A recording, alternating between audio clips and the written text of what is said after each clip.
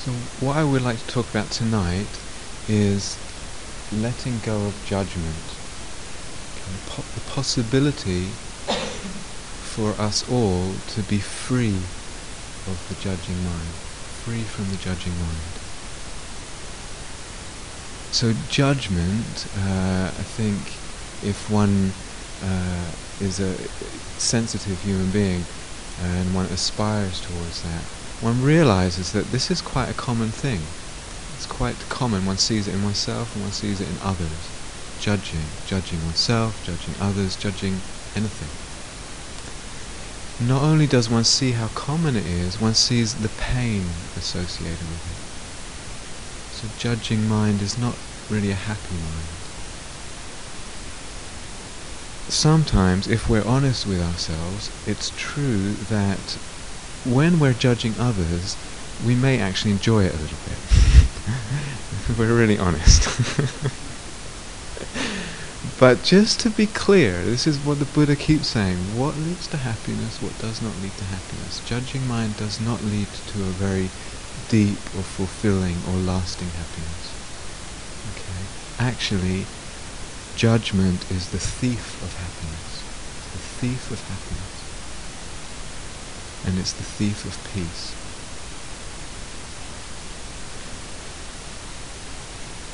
Almost always, though, we sense that judging ourselves is painful, and that we can see it blocks our creativity. You know, how often in our life have we tried maybe to write a poem or a painting, and we end up just screwing up the paper and throwing it out or something. Often because judgment has come in. I'm useless. I have no talent. I'm crap. You know. What's happening? The judgment is coming, and it's blocking the creative expression. It's blocking the flowering of the human being, the opening of the human being. And in a way, there's a real sadness in that. There's a real tragedy in that. When we come to meditation practice, and then we find the same thing there. The judging mind comes in. How am I doing? You know. Dharma practice, this practice needs passion. Okay. If you're around for a while in these, this kind of practice, you realize it takes. I mean, you already know it takes a lot of work, and that work, if it comes from passion, if it comes from love of the Dharma, love of exploration, it has energy in it, and it can take you very far through all the ups and downs and difficulties.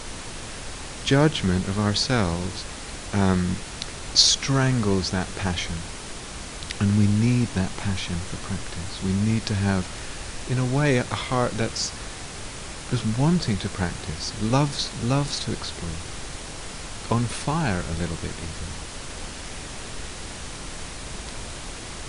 So it's important to see practice is not about being, super meditative, super concentrated, or making ourselves better or perfect people. Okay, it's not about perfecting oneself. It's about freedom. It's about freedom, and they are different things. The point of practice is freedom. It's not about correcting all my faults.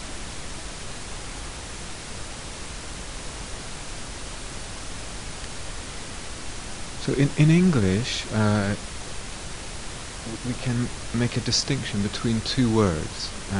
So I don't know if this is correct with the dictionary or whatever, but just to illustrate something. We can talk about judgment, and we can talk about something called discernment. So I don't actually know if there are two words in Finnish, but I'll try and explain what I mean. Discernment is when we just are clear what's helpful, what's working, what's useful, and what's not. So it's quite simple. In a way, it's quite a neutral, just, oh, I see, this is helpful, this is not. So someone a little while ago asked me what I thought about taking LSD in the spiritual path. And I don't actually think that it's that useful in a long term. So just to be clear, that's discernment. Okay. we can see love is good, it's helpful, we want to cultivate that, it leads to my happiness, it doesn't create harm for others. Whereas if I cultivate anger, irritability, etc., I can discern this actually is not helpful to me, it's not helpful to other people. It's quite a neutral, just clarity about what's needed.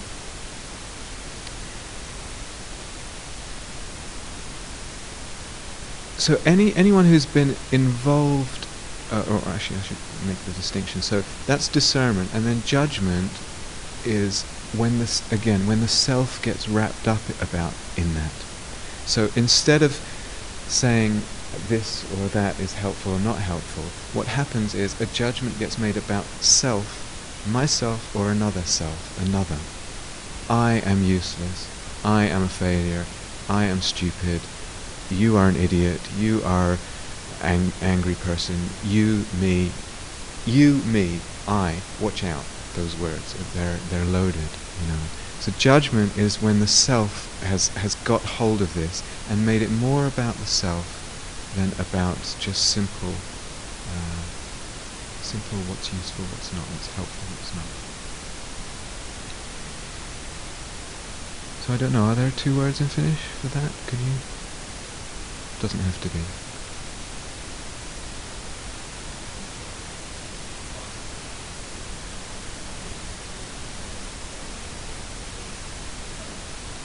Yeah.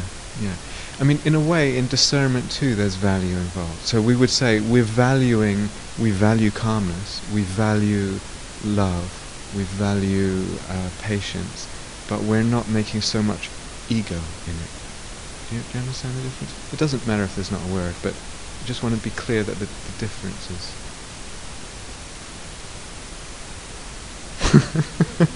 Yeah, okay. So at one point, the Buddha, when he was practicing, before he was enlightened, it occurred to him one day, what if I divide my thoughts into 2 camps? One camp is that which I'm sure is helpful to me and helpful to others. So thoughts of metta, of loving kindness, thoughts of simplicity, thoughts of concentration, that kind of thing. That I can be sure is good. And what if I then make this division and decide to cultivate what's helpful and let go of what's not helpful? What he didn't say is, what if I then start judging myself about it?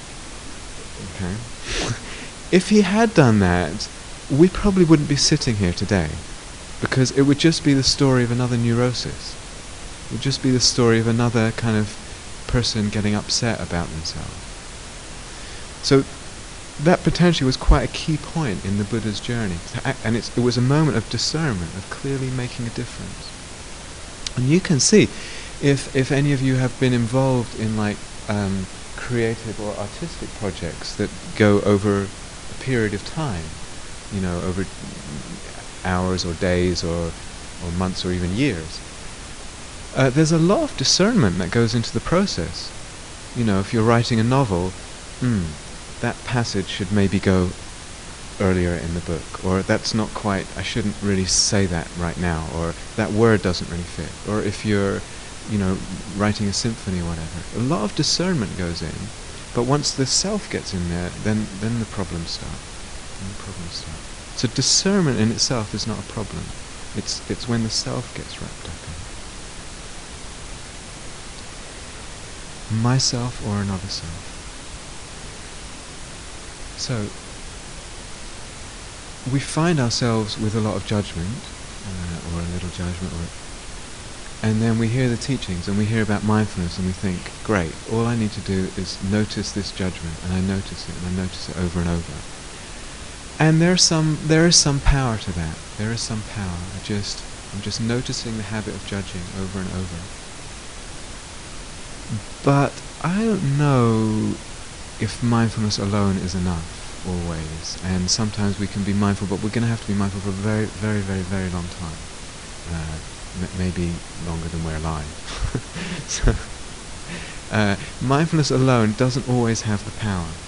And sometimes with something like the judging mind, you actually need to challenge it in quite direct ways, sometimes. So there are a few, I'd like to go into this a little bit, there are a few ways to judge, to challenge it. So one way is, for example, taking this situation here. We are in silence together, and so we see others practicing with us, and the mind very quickly, very normal almost for the mind to just start making judgments about another person. Oh, they are a really good meditator, I can tell. or they're not really making it. Not like me, And is natural, or whatever, or the way they eat, or how much food they take, whatever, anything. Judgment will grab hold of anything, absolutely anything. It has no shame, judgment. Just take hold of anything. But because of the silence, we actually don't know, we know very little about what's actually going on with other people. Even if we're in the group together, we only know a little bit about their life. We don't know what has happened to them recently, what their work situation is, or their health.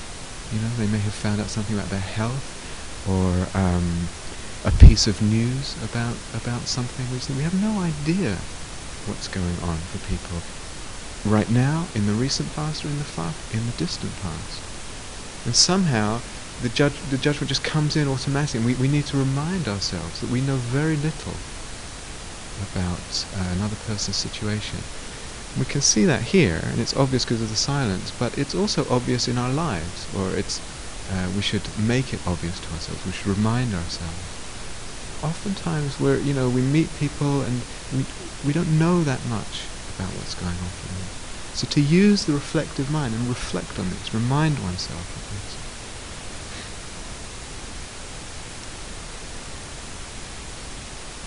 The Buddha also talks about something, a strategy, he calls it remaining, it sounds funny even in English, but remaining percipient of the positive qualities. So what does that mean? It means when there's judgment of another person, we just see that negative thing. We think that thing that we're judging, we just see it over and over. So the Buddha is saying, take your mind, take it off that, and put it onto their positive qualities. Just keep it there. Find something that you can appreciate about that person, some goodness or some quality that's lovely, and keep the mind there. Keep the mind there. Keep finding that. So here, if you find it going on, just to reflect, the person is here. That's already saying something. They showed up. They're coming to they're doing the practice through all the difficulties, and we all know what the difficulties are of practice. And that is something that we can appreciate in another human being. So everyone's keeping the form, everyone's supporting each other. To keep the mind in touch with what's positive. So because when there's judgment of another, it becomes obsessed with the negative, and it's just seeing the negative over and over. So you really have to put it on the positive and keep it there.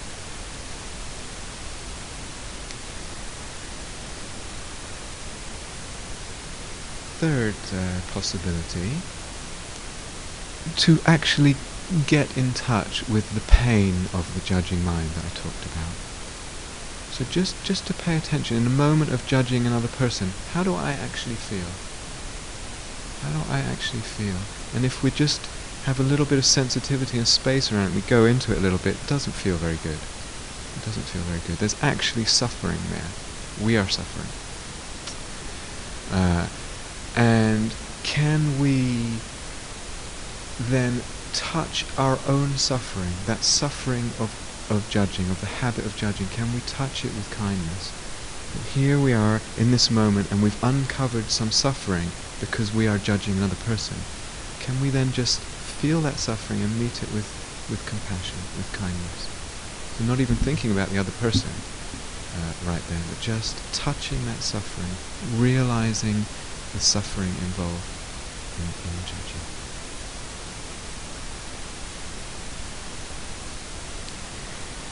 there's another little trick which I'm actually quite fond of. It's from Shantideva, which is a very famous Indian sage, I suppose, from I think the 8th century. And actually this is an adaptation of something he said. So if you find yourself judging someone else, say, it could be in any situation, but let's take this situation here. You find yourself judging someone, then imagine a third person. And this person has been living in a hole in the ground in the Burmese jungle for the last 45 years, meditating 23.5 hours a day. And they know how to meditate. And they come here, and you're judging this other person, and they look at you and they think, if you imagine this third person, you begin to think, the absolute pointlessness of judging. You just immediately feel what it is to be judged, and how pointless it is for me to judge this other person. Because you see, it can go on forever. There's no limit to it. You can always find a better meditator. You can always find someone who's better at something than you, And so, to use the imagination that way, and just see the futility of it, the pointlessness of it. Another little tactic that I'm quite fond of is to use the imagination and imagine, okay, this person, whatever it is, I'm judging them, they're annoying me or whatever, and imagine that the world, that I had the power to have everyone exactly how I wanted, everything exactly how I wanted it to be, everyone and everything, that I actually had that power. Then to actually think, would I really even want to live in that kind of world? How sterile, how tight, how small, where, there's something about,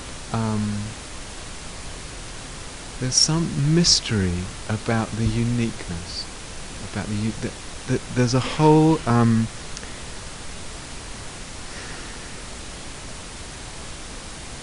there's a radical diversity, what I think I said the other day, a radical diversity in the universe.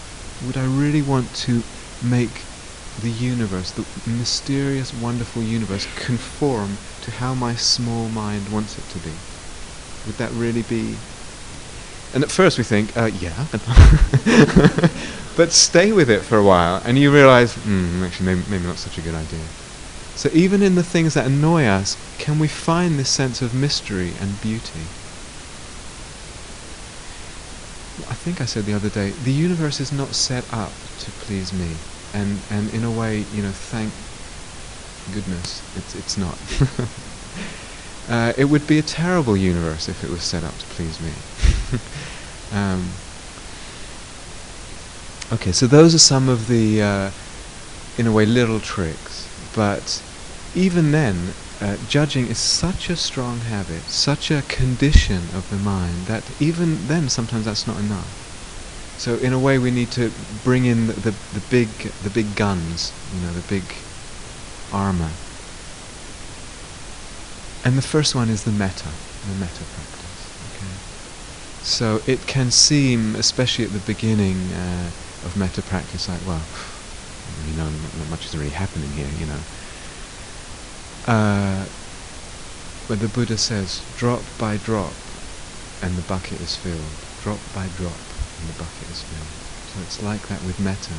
We have a long, lifetime habit of judging. Lifetime habit of judging. And with the metta practice, we're making a new habit. We're letting go of one habit of judging ourselves, judging others, and we're in its place putting a new habit, a beautiful habit, a non-judgmental habit. We're reconditioning the mind. The mind is conditioned. That's what the mind is. It is conditions. Conditions coming together. And we have a say in that conditioning of the mind. We can take it out of its groove and run it along a happier, better, more beautiful groove. And this reconditioning of the mind, the Buddha put a lot of emphasis on it, putting effort into developing what is beautiful, cultivating what is beautiful, and letting go of what is not so beautiful. And so, like we said the other day with the metta practice, to see what we're doing, we're planting seeds with the metta practice. So it might feel like there's nothing happening, but like the farmer plants the seeds, and the farmer has faith in the seed, and he has faith in nature. He plants a seed, and plants a seed, and plants a seed. And that's what happens when we do the phrases with the metta. And the farmer knows, if I plant enough seeds, nature takes care of the rest, and up comes the tree, up comes the crop, the fruit. So metta over time is an extremely powerful practice. It may not feel that way yet, but it's extremely powerful. And there is sometimes in maybe not so much recently, but there was in the insight meditation tradition, in some Buddhist traditions, viewing metta, it's a baby practice, it's for. But I don't think it's a baby practice at all. I think it's a really strong, powerful practice.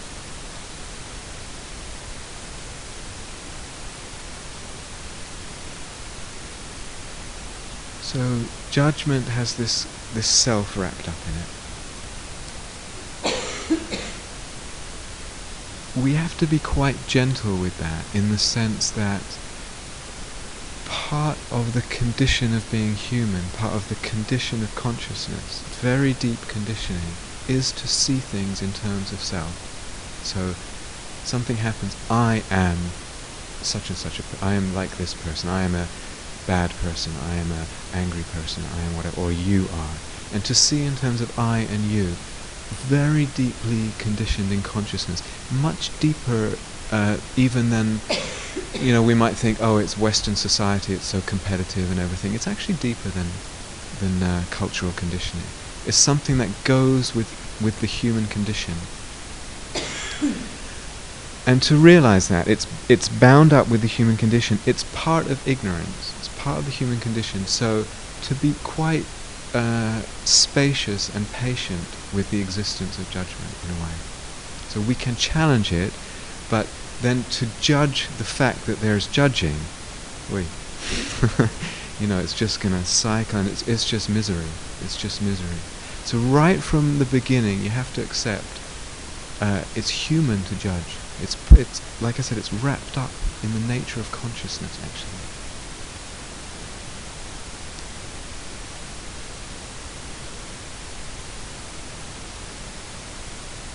So it's so wrapped up that even when we have the best intentions to work on ourselves in ways to get free and to see clearly, even with the best intentions, the judgment it still comes in, and often in maybe a little bit hidden ways.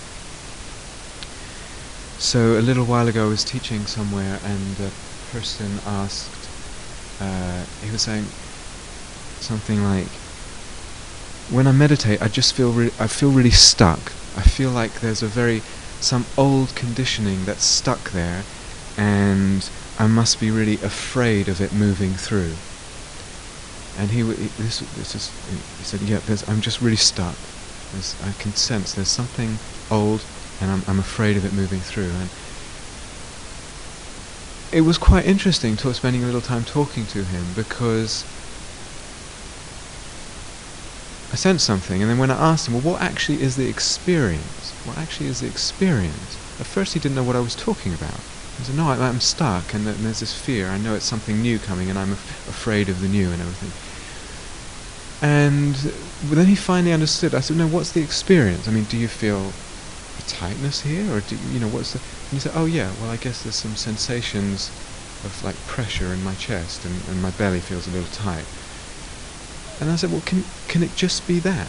Can you just be with the experience and see that the rest of it, I am stuck, there is something old coming up and through that I don't know what it is, and I am afraid of opening.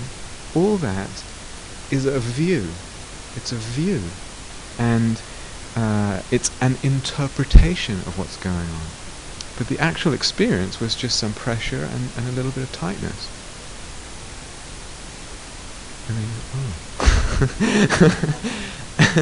And in a way that freed him up to actually experience what's going on and allow it to move how it is.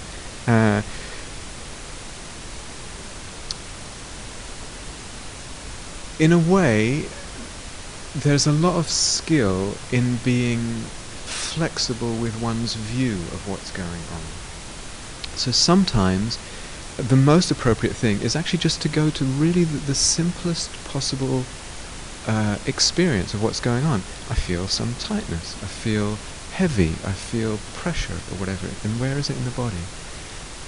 Oftentimes that's the most skillful, because we tend to overcomplicate, make a story, make an interpretation, then say I am, boom, and then we give it this stamp, and we've put ourselves in a little cage, and then we're in this cage, and we're stuck there, and we made it. So oftentimes it's more skillful to go to just what's the bare experience. Actually, can I just see? Okay, that's my interpretation. I just let that be and see what the experience is. But sometimes an interpretation is useful. It's useful to say, okay, this is actually something coming up from the past, and I do feel afraid and whatever. The really mature skill, let's say, the thing that comes with a lot of practice, is feeling free. Sometimes I just go to the basic experience, sometimes I take the view of self, sometimes I have another view, and there's a kind of, you realize actually they're all just interpretations, they're all just views. And because you realize they're just views, it's like you have the key to the cage. It's just that you can go in there and you can unlock it and walk out. It's just a tool, a way of looking. We can pick up a view, an interpretation of what's going on, and we can put it down. And that's where a lot of freedom is, picking up and putting it down.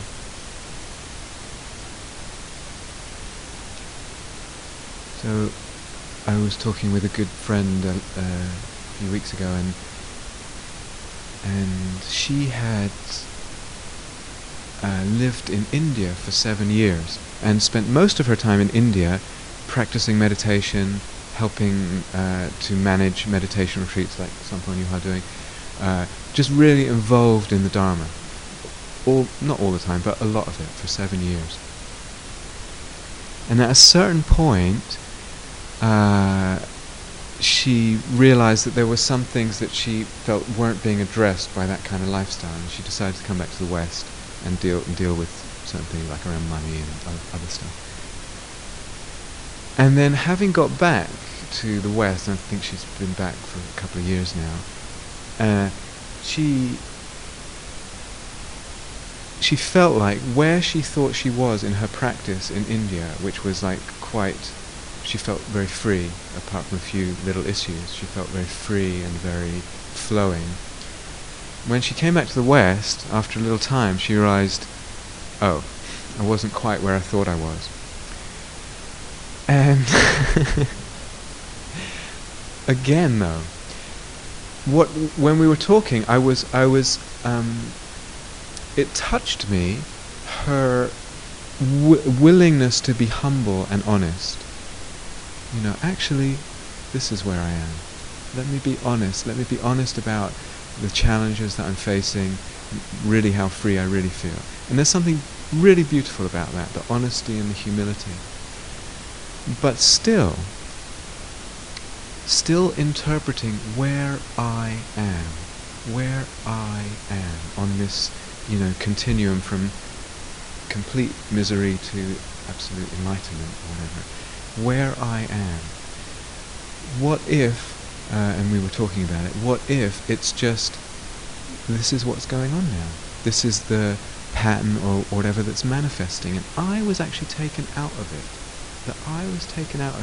And this defining or measuring of oneself on a scale was actually just dropped. And it's like, this is what feels difficult right now. This is a pattern I notice. This is a a constriction I notice, or this is a fear I notice. What if the measurement was taken out? So it's both these instances coming from really honest, beautiful willingness, and desire to open and to ask questions and to go free, but still the self will find its way there.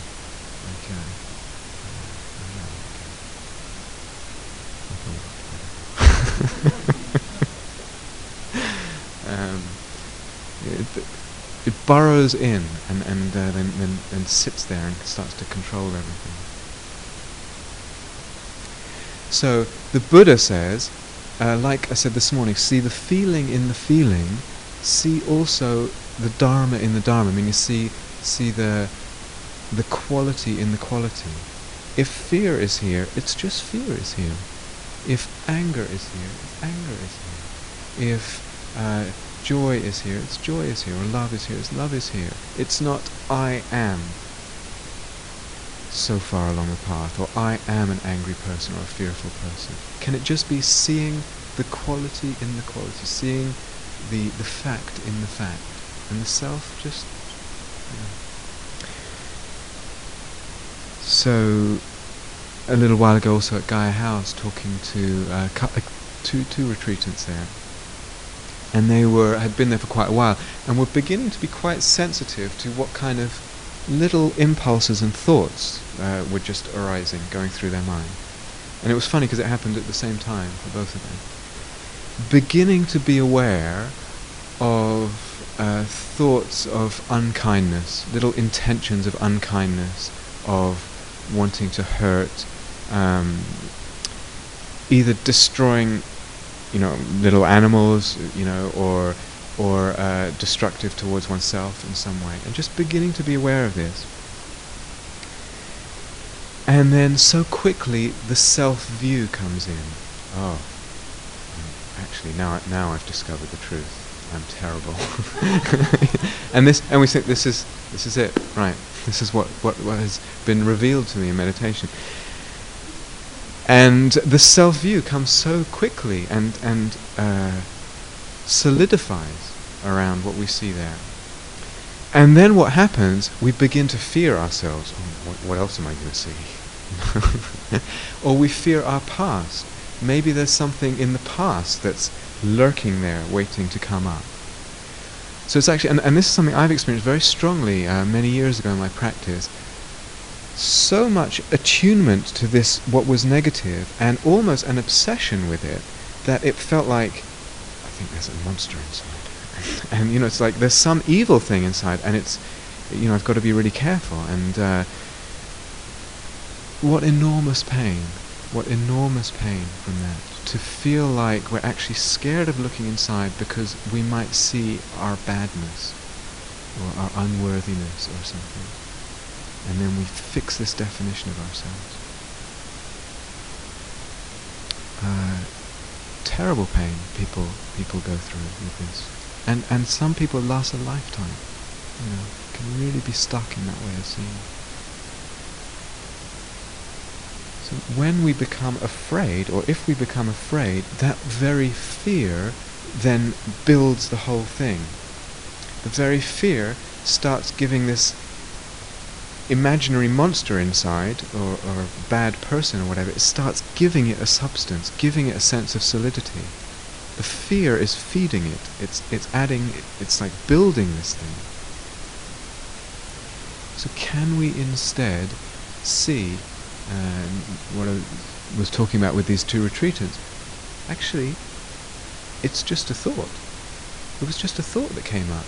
And when they practiced a little bit, and one person just sort of discovered it themselves, and the other person kind of needed a little suggestion, but it was actually, there's just this moment, and a thought kind of arises out of nowhere. Can we actually begin to see our thinking process in a different way? Thoughts appear out of nowhere. They just come out of nowhere. They arise and they pass. They're so quick. And what is a thought anyway? There's nothing there. There's nothing there. Can we get this sense that actually there are thoughts arising out of nowhere and actually disappearing back into nowhere? arising and disappearing out of nowhere. If we can begin to see that way, the self has gone out of it. The self-view has gone out of it, or begins to go out of it. So actually, what we come to, what we realize, is that it's not so important whether negative thoughts or horrible thoughts or ugly thoughts arise or not. The fact of their coming up is actually virtually irrelevant. What does matter is the view we have of them. The view we have of them. Are we defining ourselves because of a thought has arisen out of nowhere and then disappeared back into nowhere, and then we make a definition? Whether we do that or not is much more important than the presence of the thought, or the beauty or the ugliness of the thought. So also how we view them and our response to them. So certainly a thought comes up, I want to murder someone that whatever. Now, obviously we don't act on that. So it's clear what a harmful action is, and we refrain from that. We don't do that. And similarly with speech, you might feel like telling a person exactly how much of an idiot they are, but may not be probably is not the most helpful or wisest thing. So there's a discernment about action, what actually is helpful. But the presence of the thought is not a problem. It's not a problem if the view of it is right and if the response is right. This is a practice, okay? It's not that you suddenly hear this and then, right, okay, done, next. It's really a practice, which means it's gradual. It means it's gradual and it takes time for, I think, almost everyone I've ever talked to. Also, the thing about it being a practice is, like when you practice any skill, you start with the easy things first. So don't, not to wait to try this until, you have murderous thoughts or completely engulfed in self-hate. Oh, I need to go shopping for bread. That's a thought. Can we see that? It's just arising out of nowhere and just going back into nowhere. Sometimes the space of the awareness in the meditation gives that more the sense of things just coming out of nowhere and going back into nowhere. And there can be a little space around thought. We have practice around thoughts that we don't really care about anyway. And then slowly we're actually able to use this reflection on thoughts that are really potentially quite harmful, quite difficult. But to practice with the easy stuff first.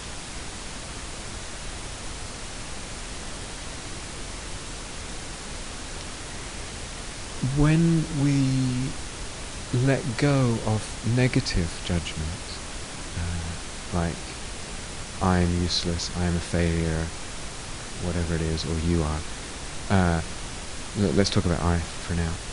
When we let go of the negative, we sometimes think, oh, well then I'll be left with, actually I'm fantastic, and and we think, oh, that'd be nice, Actually, it's like one teacher says, you can't chop off the left-hand side of a stick. If you have a stick, you have left and right. You say, I'm going to get rid of the left because I don't like left. I don't like negative opinions of myself. I only want positive opinions.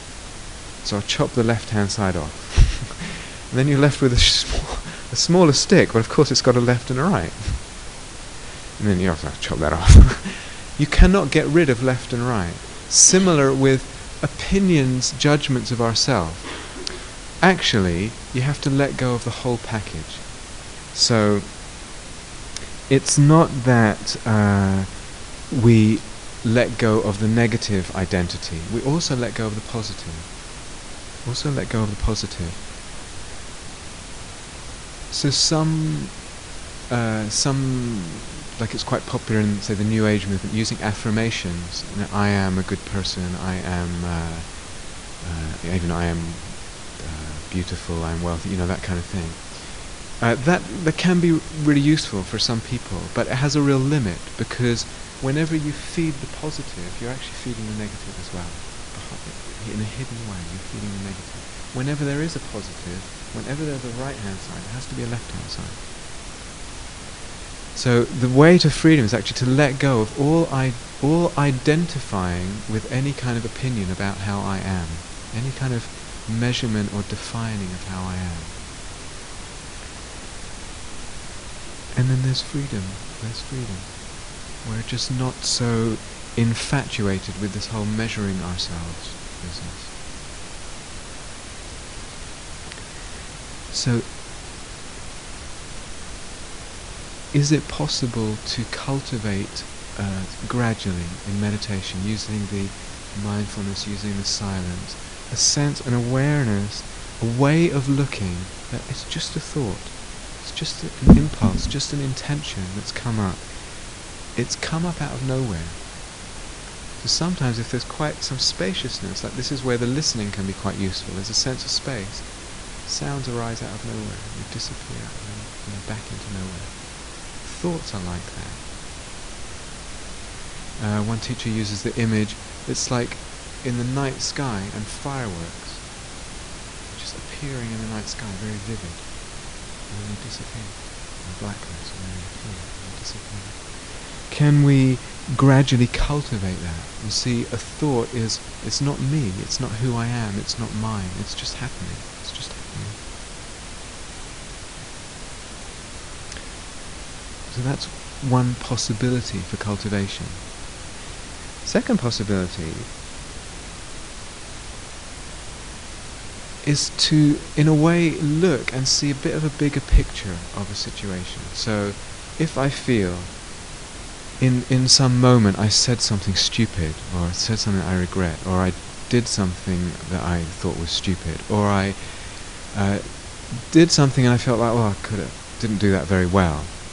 Can I, instead of making a conclusion about myself, can I see what were all the conditions, the whole array of conditions, inner and outer, that led to that action, or those actions? So maybe I was tired, maybe there was fear around, maybe there was a lot of difficult stuff in the environment, the situation, I don't know, could be anything. Can I look, instead of in terms of self, can I look in terms of all the conditions that make a moment? Because it's the conditions that make something. If I'm really tired, I don't usually, the way I do something, it suffers a little bit. Not always, but it can suffer. If there's a lot of fear, how that cramps. If there's a lot of pressure from outside that someone else is putting on us, that's feeding, it's the conditions feeding a moment. But we tend not to see that. Human beings have this habit of seeing everything in terms of self. No, it didn't work out because I was rubbish, or you were rubbish. Can we see that there's a whole web of conditions? And this can be for something that's been going on for, not just in a moment, but, the way a relationship is. So over years, and we tend to blame ourselves or blame the other person. Often that happens, very common when a relationship ends or there's difficulty. And not to see all the web of conditions that feed how that happened, what prevented it from working so well.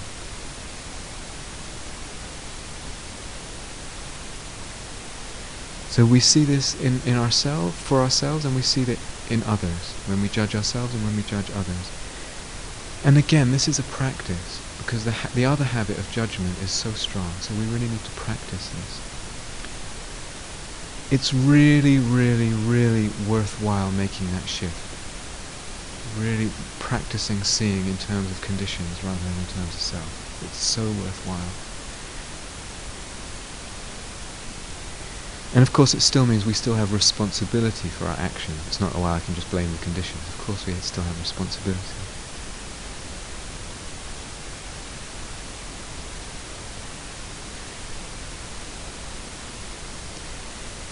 Human beings, one of the things that the Buddha said at a very deep level, human beings, we all have within us 3 seeds. That are 3 seeds that are not so helpful. The seed of greed, the seed of aversion, of anger, of hatred, and the seed of misunderstanding, of delusion, of ignorance. And that is the human condition. That is the human condition. That's part of what goes into being human. It's not the whole story, but it's part of what goes into being human. And just to see that. So again, instead of seeing self, you see, this is part of the human condition. They were like this because those seeds were acting. That's all. And it just takes a moment of reflection to think, actually I've done something pretty similar. Or I've acted, maybe if I haven't been that extreme, if I've never murdered anyone, I have acted out of anger. I have acted even out of hatred in my life. Just to see that I've done that too. Sometimes life has a way of showing us, so we judge someone for something, and we feel like this, and then a little time goes by and we do exactly the same thing. Exactly the same, and it's just,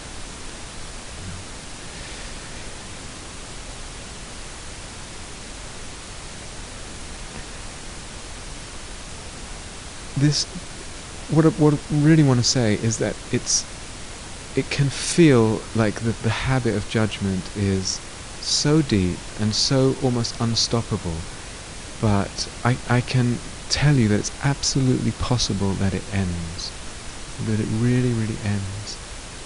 And it can be, and it's totally possible that huge chunks, huge pieces, the majority even of the mountain of judgment just crumbles, sometimes suddenly, really quite suddenly, in the space of, a few weeks even, just goes. Or it might happen in a much more gradual way. Or both different times. But it's absolutely possible, and it's possible for everyone in this room. This is a possibility for human beings to really move beyond judgment. Really, really, really. Not just a theory, really. I remember for me, in fact, if I say this, I feel happened is happening in 2 ways. In this sudden way, sometimes just crumbling, and other parts quite interesting. Maybe a sudden shift or whatever, but the habit remained, in the habit of those kind of thoughts. So something would happen, and the thought would still come up, "Oh, you idiot, Rob." But it was coming up completely free of any charge, just like empty words, no power, no energy to it, no meaning. It was just the force of habit of judgment was so strong in the mind, in the brain, that it was still coming up, but it had lost all its power, completely lost its power. And then over time, even those thoughts just stopped. They had been sucked dry, and they just stopped coming. They don't arise.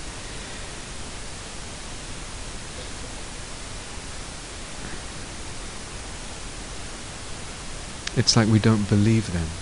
We don't believe them. There's no movement to believe them.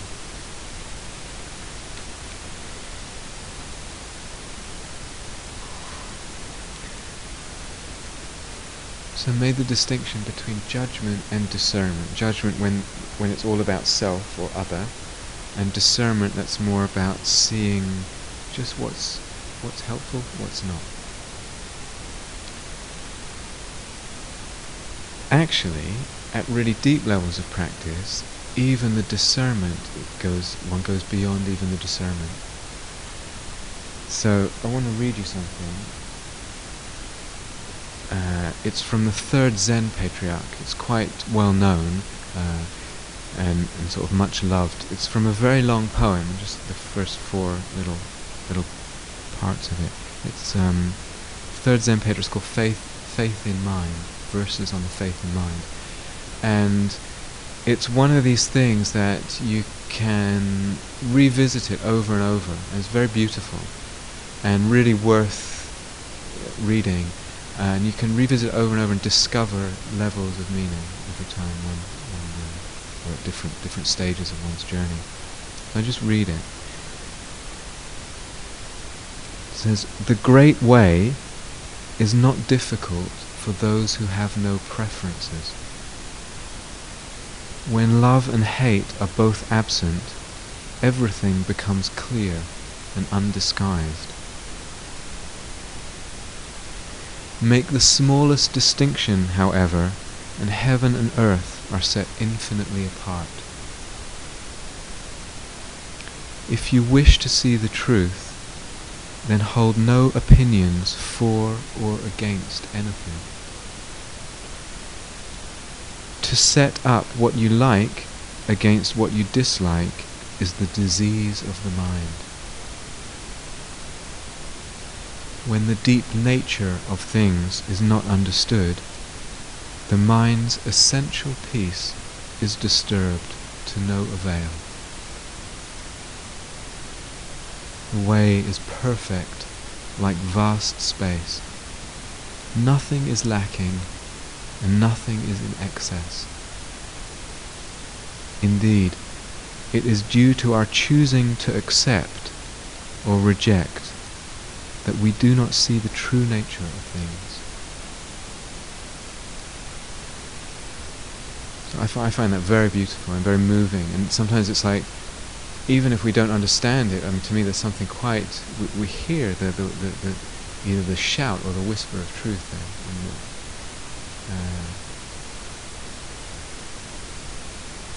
So like I said, there's, just want to finish up on this, maybe not go into too much detail, there's levels that we can understand this. So what it's pointing to is even letting go of discernment, even the choice between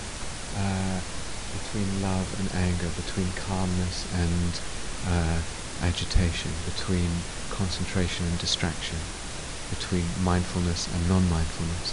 Even letting go of that kind of what we know is good. What we call non-duality, not making a polarity out of things.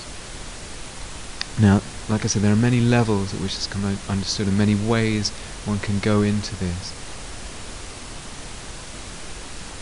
But sometimes there can be a sense that the mindfulness is there, the awareness is there, and everything is arising and passing in awareness. Thoughts, body sensations, emotions, judgments, whatever it is. And everything arises in this space of awareness and disappears. And the awareness remains like space, like vast space in which everything happens. So sometimes this is why the listening can be very useful, to begin to get a sense of this.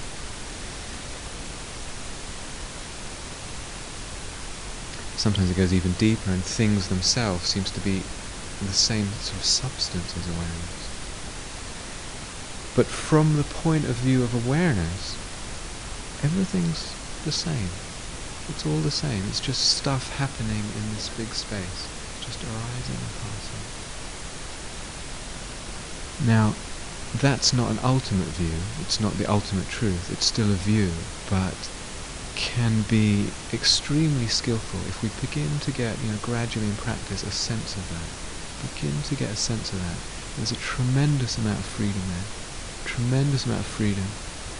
And with it comes a very deep freedom from judging, from the judging mind.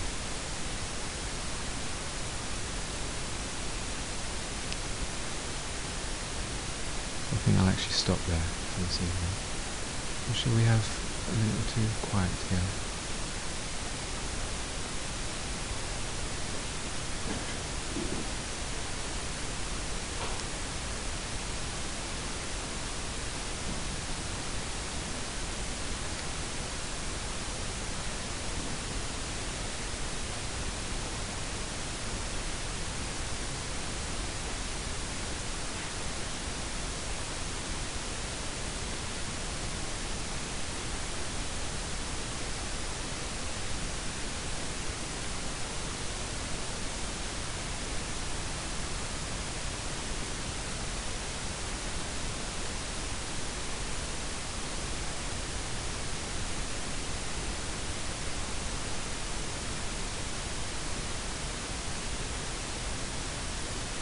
May all beings be free of judgment.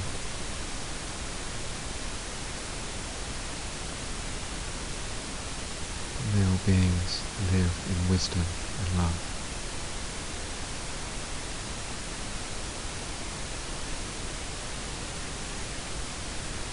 May all beings realize their freedom.